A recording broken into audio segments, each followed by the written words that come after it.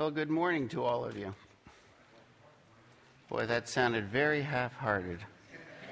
Well, good morning to all of you. Okay. I don't know what to do with you people, I'm telling you. Okay. Well, it's good to be back at New Brunswick Bible Institute. I thought it would take me about 1,000 years to get here. Maybe 38. I was wandering in the wilderness called Montreal on Tuesday afternoon, trying to find a way to get to the South Shore to get on the 20 to come down here. And then I nearly got blown off the highway at one point. I don't know what was going on. I tell you, that wind was so heavy. Well, anyways, we still survived. And we're here to be with you, and I'm glad to have this privilege to share some time with you this morning. Mr. McMahon shared with you that I like to talk about things that have to do with Israel, and I do, and I'd love to. Actually, you all have an assignment starting today, and it concludes tomorrow. Sorry, this is school. You got an assignment, right? Okay. Didn't laugh at that one. Watch out, I know who you are. Excuse me. Every single one of you here has to come see me at the table I'm going to set up outside the dining hall. If you don't, I'm going to come looking for you, and I carry a stick. Just come and see me and say hello. I may have my guitar with me. I may even be playing it. If you play guitar, bring it over. I don't mind doing that. I haven't played much guitar this year. I had that wrist fixed first and then that one. And that's what happens when you play guitar for 42 years and play baseball for 38. That's why I walk with a stick and all those other things. Actually, speaking of baseball, your trusted instructor over here, I know he's a Red Sox fan, so this is for you. This is my favorite Sports Illustrated cover of all time. Okay, we'll just close in prayer. How did the Red Sox lose their way? Check my Facebook page. It'll be there the rest of the winter. But then again, don't laugh too hard at me. I'm a Mets fan, and they blew it in the 9th inning last night. So take your Bibles. You have a Bible, I presume. This is New Brunswick Bible Institute. You should have a Bible with you. If you don't, I'll speak to you later too. Turn to Acts chapter 13. While you are turning there, I'm going to pray, and we'll get going. Father God, thank you today for the privilege to be here in this room, in this place, to serve you and to be served of you by these young people. Father God, I would just ask today that if one person has a sense of your calling somewhere, that you would draw them to you today and send them to the place that you would have them to be. But to do that, we need to be submissive to you and ready to go where you call us to go. And now we ask all these things in Jesus' name. Amen. Starting in Acts chapter 13, really starting in verse 1, I want to read the first 3 verses. Now there were at Antioch in the church that was there prophets and teachers, Barnabas and Simeon, who was called Niger, and Lucius of Cyrene and Manaen, who had been brought up with Herod the Tetrarch, and Saul. There's an important name, Saul. And while they were ministering to the Lord and fasting, the Holy Spirit said, "Set apart for me Barnabas and Saul for the work to which I have called them." Then, when they had fasted and prayed and laid their hands on them, they sent them away. Probably one of the most important words in those 3 verses is the word called. And I just want to share with you this morning some recent ministry events, ministry experiences, things that have happened in the ministry that God called us to about 27, 28 years ago now. And that we have been, after preparation in school, and actually still preparing in school. I'm trying to finish up a couple of courses right now. We started 25 years ago, and I've been in Ottawa, the national capital, and all the environs around and everywhere God has called us to go, doing the work of Jewish evangelism, doing the work of evangelism, which is what God called me to do. And the word there is called. And you are at the cusp of something perhaps beginning and starting in your life. You're here in this school. Perhaps you're here because someone said this is a good place for you to go, and there may have been a little bit of compulsion, and you were sent, and you're here. Perhaps you're here because you're looking and wondering what God has called you to. And if he is, in fact, calling you. He may not be. You don't know. This may be a place where he's going to prepare you for something, to send you somewhere else, to be prepared to do something else. But let me share with you this, that whatever it is that you are doing right now, I would want to encourage you to grab hold of the time and make use of it. Because before you know it, it's going to be gone. Now, I'm going to use a little illustration in my own life. And it's simply this. Last fall and winter, I performed 2 weddings in 70 days. And that's the most weddings I have performed in succession like that in all of 25 years. I've done weddings before, but I don't have a church that I actually minister in. So I don't get to do weddings on a regular basis. And those 2 weddings that I performed were first my oldest son in Toronto on November the 12th, and then my middle son in Ottawa on January 21st. And it seems like yesterday we moved back to Canada, moved to Ottawa, and my kids were like this. And that's the point I'm trying to make to you. Before you know it, whatever time God has given you here in this place is going to go. And so what are you doing with it? And what is God calling you to? Is he calling you? Now, 28 years ago, I knew that God was calling me to ministry. Now, very quick backup, and a little bit of personal testimony. I'm Jewish. And 12 days after I was married, I accepted Jesus as personal Savior. Now, my wife, Hillary, has a very English-sounding name, and that's because her mom was a war bride who came from Manchester, England after the war, who had married a Canadian soldier overseas and came back to Canada with him. But my wife is Jewish, too. Now, I want you to put 2 and 2 together. My wife had married a Jewish guy under the chuppah by Rabbi Kramer in Montreal, and 12 days later, her husband becomes a Christian. And the only important thing after I became a believer, and by the way, it was over about a 3 or 4 year series of things that were happening in my life back in the 70s, which was a product of the things that happened in the 60s, the Jesus movement time and everything else, and that's kind of the time I've come out of. And the only thing that became important for me after that was that she would become a Christian. And 50 weeks later, she became a believer as well. And then the most important thing that would happen to me as far as I was concerned then was that if God gave us a family, that our children would become believers. Now I have 3 boys, and my 3 boys are followers of the Lord Jesus Christ.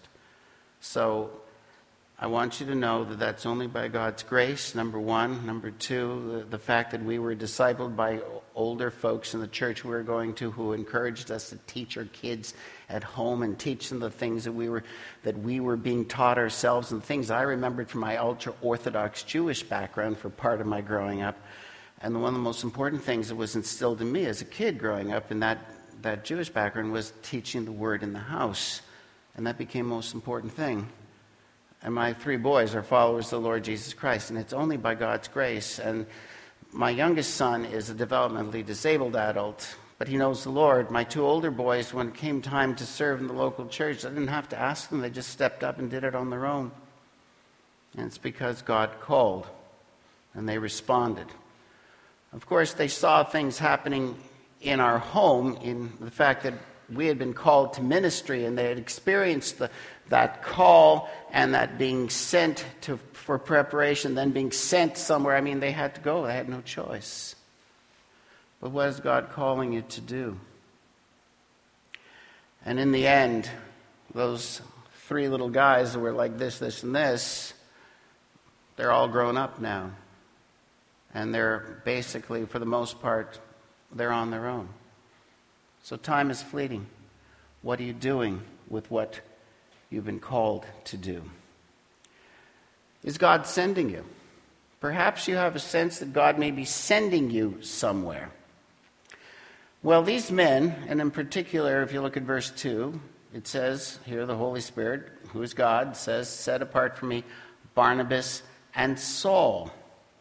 And they were sent. And Saul, who later on in the same chapter, look at verse 9 of Acts 13, but Saul, who was also known as Paul. See, Saul was a Jewish man of the tribe of Benjamin, so hence his name was very important. The first king of Israel was King Saul, who came from the tribe of Benjamin.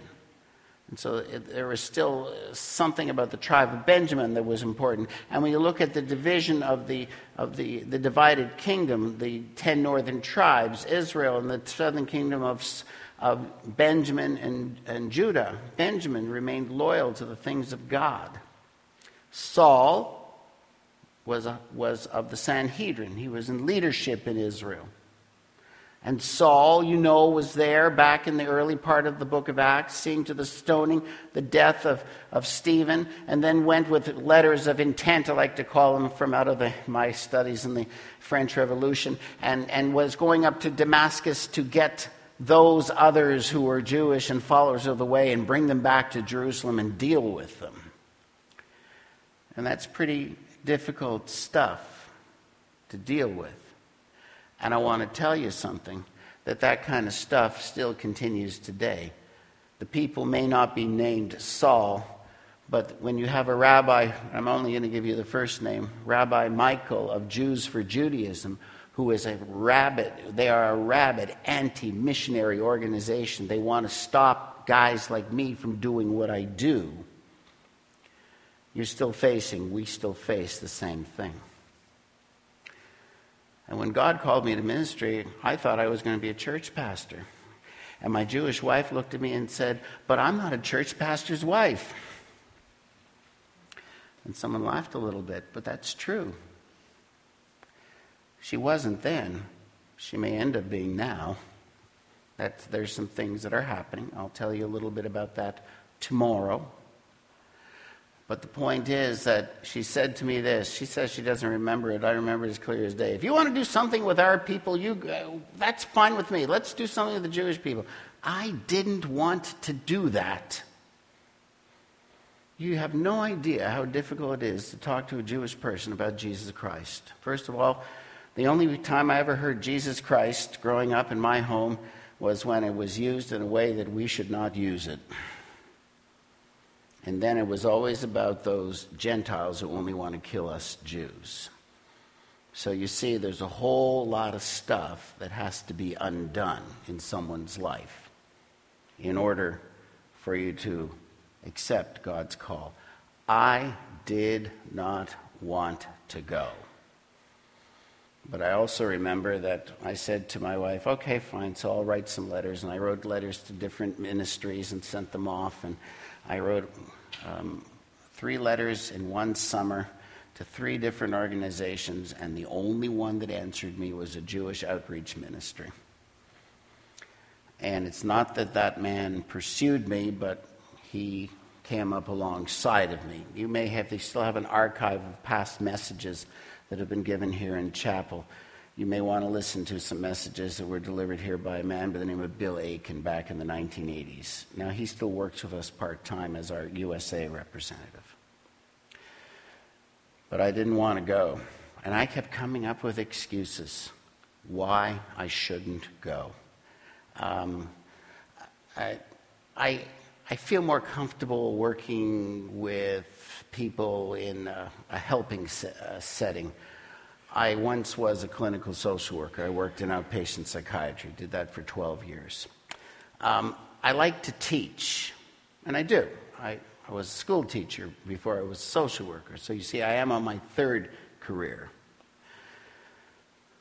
But to do what God was calling me to do, no, I don't want to go there. But if God wants you somewhere, you're going to go. And I am, I guess, firsthand evidence of that. I was called, And I did not want to go, but here I am, telling you 28 years later. I have gone, and I'm very glad that I did. Let me share with you then some things that have recently happened in ministry that God called me to that I did not want to be a part of. And I want to share with you a story of a big giant man by the name of Tim. Now, we have 10:20, right? I have 8 minutes. There is a clock on the top of this thing. I met Tim 3 years ago, and Tim is not Jewish. But part of our ministry, we have discovered over the years, can be done in so many different ways. Yes, I've done chaplaincy work with professional ball players at the big league and minor league level, and that's all well and good, but I've also, over the years, organized men's softball and baseball leagues. And for the last 7 years, we've organized one in our end of Ottawa. We have 3 other men who work with me who are out of local Bible-believing churches. And we have about 65, 70 men, young men who play softball with us in the summer. And about 60% of them do not know the Lord. And this is what's called the Ottawa East Men's Church Softball League. And we pray before we play. But not only that, at least twice a year, the gospel goes forward. And that's my responsibility. I manage it and coach a team, but I also present the gospel very clearly. We have league meetings. We hand out brochures, tracts. And the last meeting of the year, I give a gospel message. It lasts about 5-7 minutes. When you work in the area of baseball chaplaincy, you learn very quick how to speak for 7 minutes and give a gospel invitation. You don't have a lot of time. And so this man by the name of Tim, who came to us through an advertisement on Kijiji to play with us 3 years ago, the first year he was with us, he and his girlfriend, they're still living together. They live on the Quebec side. By the way, quick note, one of the most difficult things to deal with in ministry in the province of Quebec, there are more people living in common law relationships in Quebec than any other jurisdiction in the world, the Western world, right now.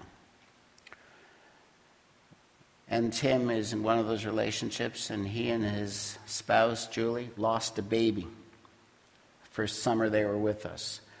And we have a number of believers on our team, and our guys just rallied around them, took care of them, and did our best to care for them at that time. And then last year he played about half a year and blew out his knee and couldn't play the rest of the season. And he didn't think he was going to come back, and I kind of twisted his arm and had him come back because he's one big giant of a man and plays second base for us. And he is about 6'3" and has arms about the width of a tree and legs the width of 2 trees, can run pretty fast and can hit a ball 102 miles away. And I need a power hitter on my team. But back in June, I got an email from Tim, and Tim says, I didn't know who to ask about this, but, we're having another baby. We knew that. And I said, I think it's time for me to get baptized. So there's an open door. So I wrote him back an email, and I said, well, that's interesting. Why do you want to get baptized? I would want to sit down and talk with you about it. And he says, well, I just think, he wrote back, he said, and this is how he talks, I just think I should. So we finally got together after trying to make an appointment or two, and he came over and sat in front of my house, third Thursday in July of this summer. And this big, giant man who can hit a ball 102 miles away was crying like a proverbial baby because he still had not resolved the loss of that baby two years ago. And Julie was going to have a new baby, another baby, and Riley was born on August 28th, and all is well, thank God. And we haven't been able to go visit yet, but we are going to. And we have a relationship. Hillary and I have a relationship, a friendship with them. But the point is that this man wanted to get baptized. And so we talked about, why do you want to get baptized? And we started comparing notes. When he was growing up, he went to a church in Renfrew in the Ottawa Valley, and there must have been a guy by the name of Leo, and the last name. And he goes, yeah, how'd you know him? I said, because his son was on my board for the first 3 years. And so you see, you get all these connections. And here's a guy who once was called to accept the Lord Jesus Christ, but had turned away. And about 20 years go by in your life. It was more important for him to play baseball than it was to be in church on Sunday. And his dad died about that time as well, and so there wasn't a lot of, parental controls in the home, and he did what he wanted. But 20 or so years later, when things of life are rushing by you and are going by real fast, and you start to realize things are moving real fast, well, what do? And I kind of had a sense that this was what was really going on.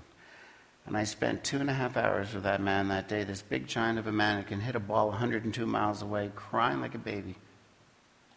And I said to him, "You really wonder where Sophie is, don't you?" And he did. And I shared with him that verse where King David is asked after the child that he was born to him and Bathsheba, that child was born out of a sinful relationship, and God took the child. And his servant said to David, "How come when the child was still with us, you didn't go to him, and now you're up?" And David simply says, He cannot come to me, but I will go to him one day. And I showed that to him in the scripture. I said, "Do you really think that God would take an innocent baby who doesn't know to be able to say yes or no, doesn't know the left or the right hand?" You find that somewhere in the Bible, by the way. That baby is with God. And do you want to be there with Sophie? And yes, he did. And he accepted Jesus as his personal Savior that day. Now, what's the point of the story? You go back to this portion here in the book of Acts. God calls. You've got to go. If you don't go, you will not have the absolute joy and privilege it is to sit with a big giant of a man crying like a baby. Give me a second. And know what it is to be used of God to lead someone to eternal life. And that's what happened that third Thursday in July of this summer. Now, what's God calling you to do? Where are you going to go? You don't know. But you don't know what tomorrow is going to bring. And are you ready, first of all, to be with him and to spend eternity with him? And eternity could be still a long ways off. We don't know when the Lord's coming back for us to take us out of here before the eventual judgment on planet Earth. But if God is calling you, would you submit to his lead, and will you go?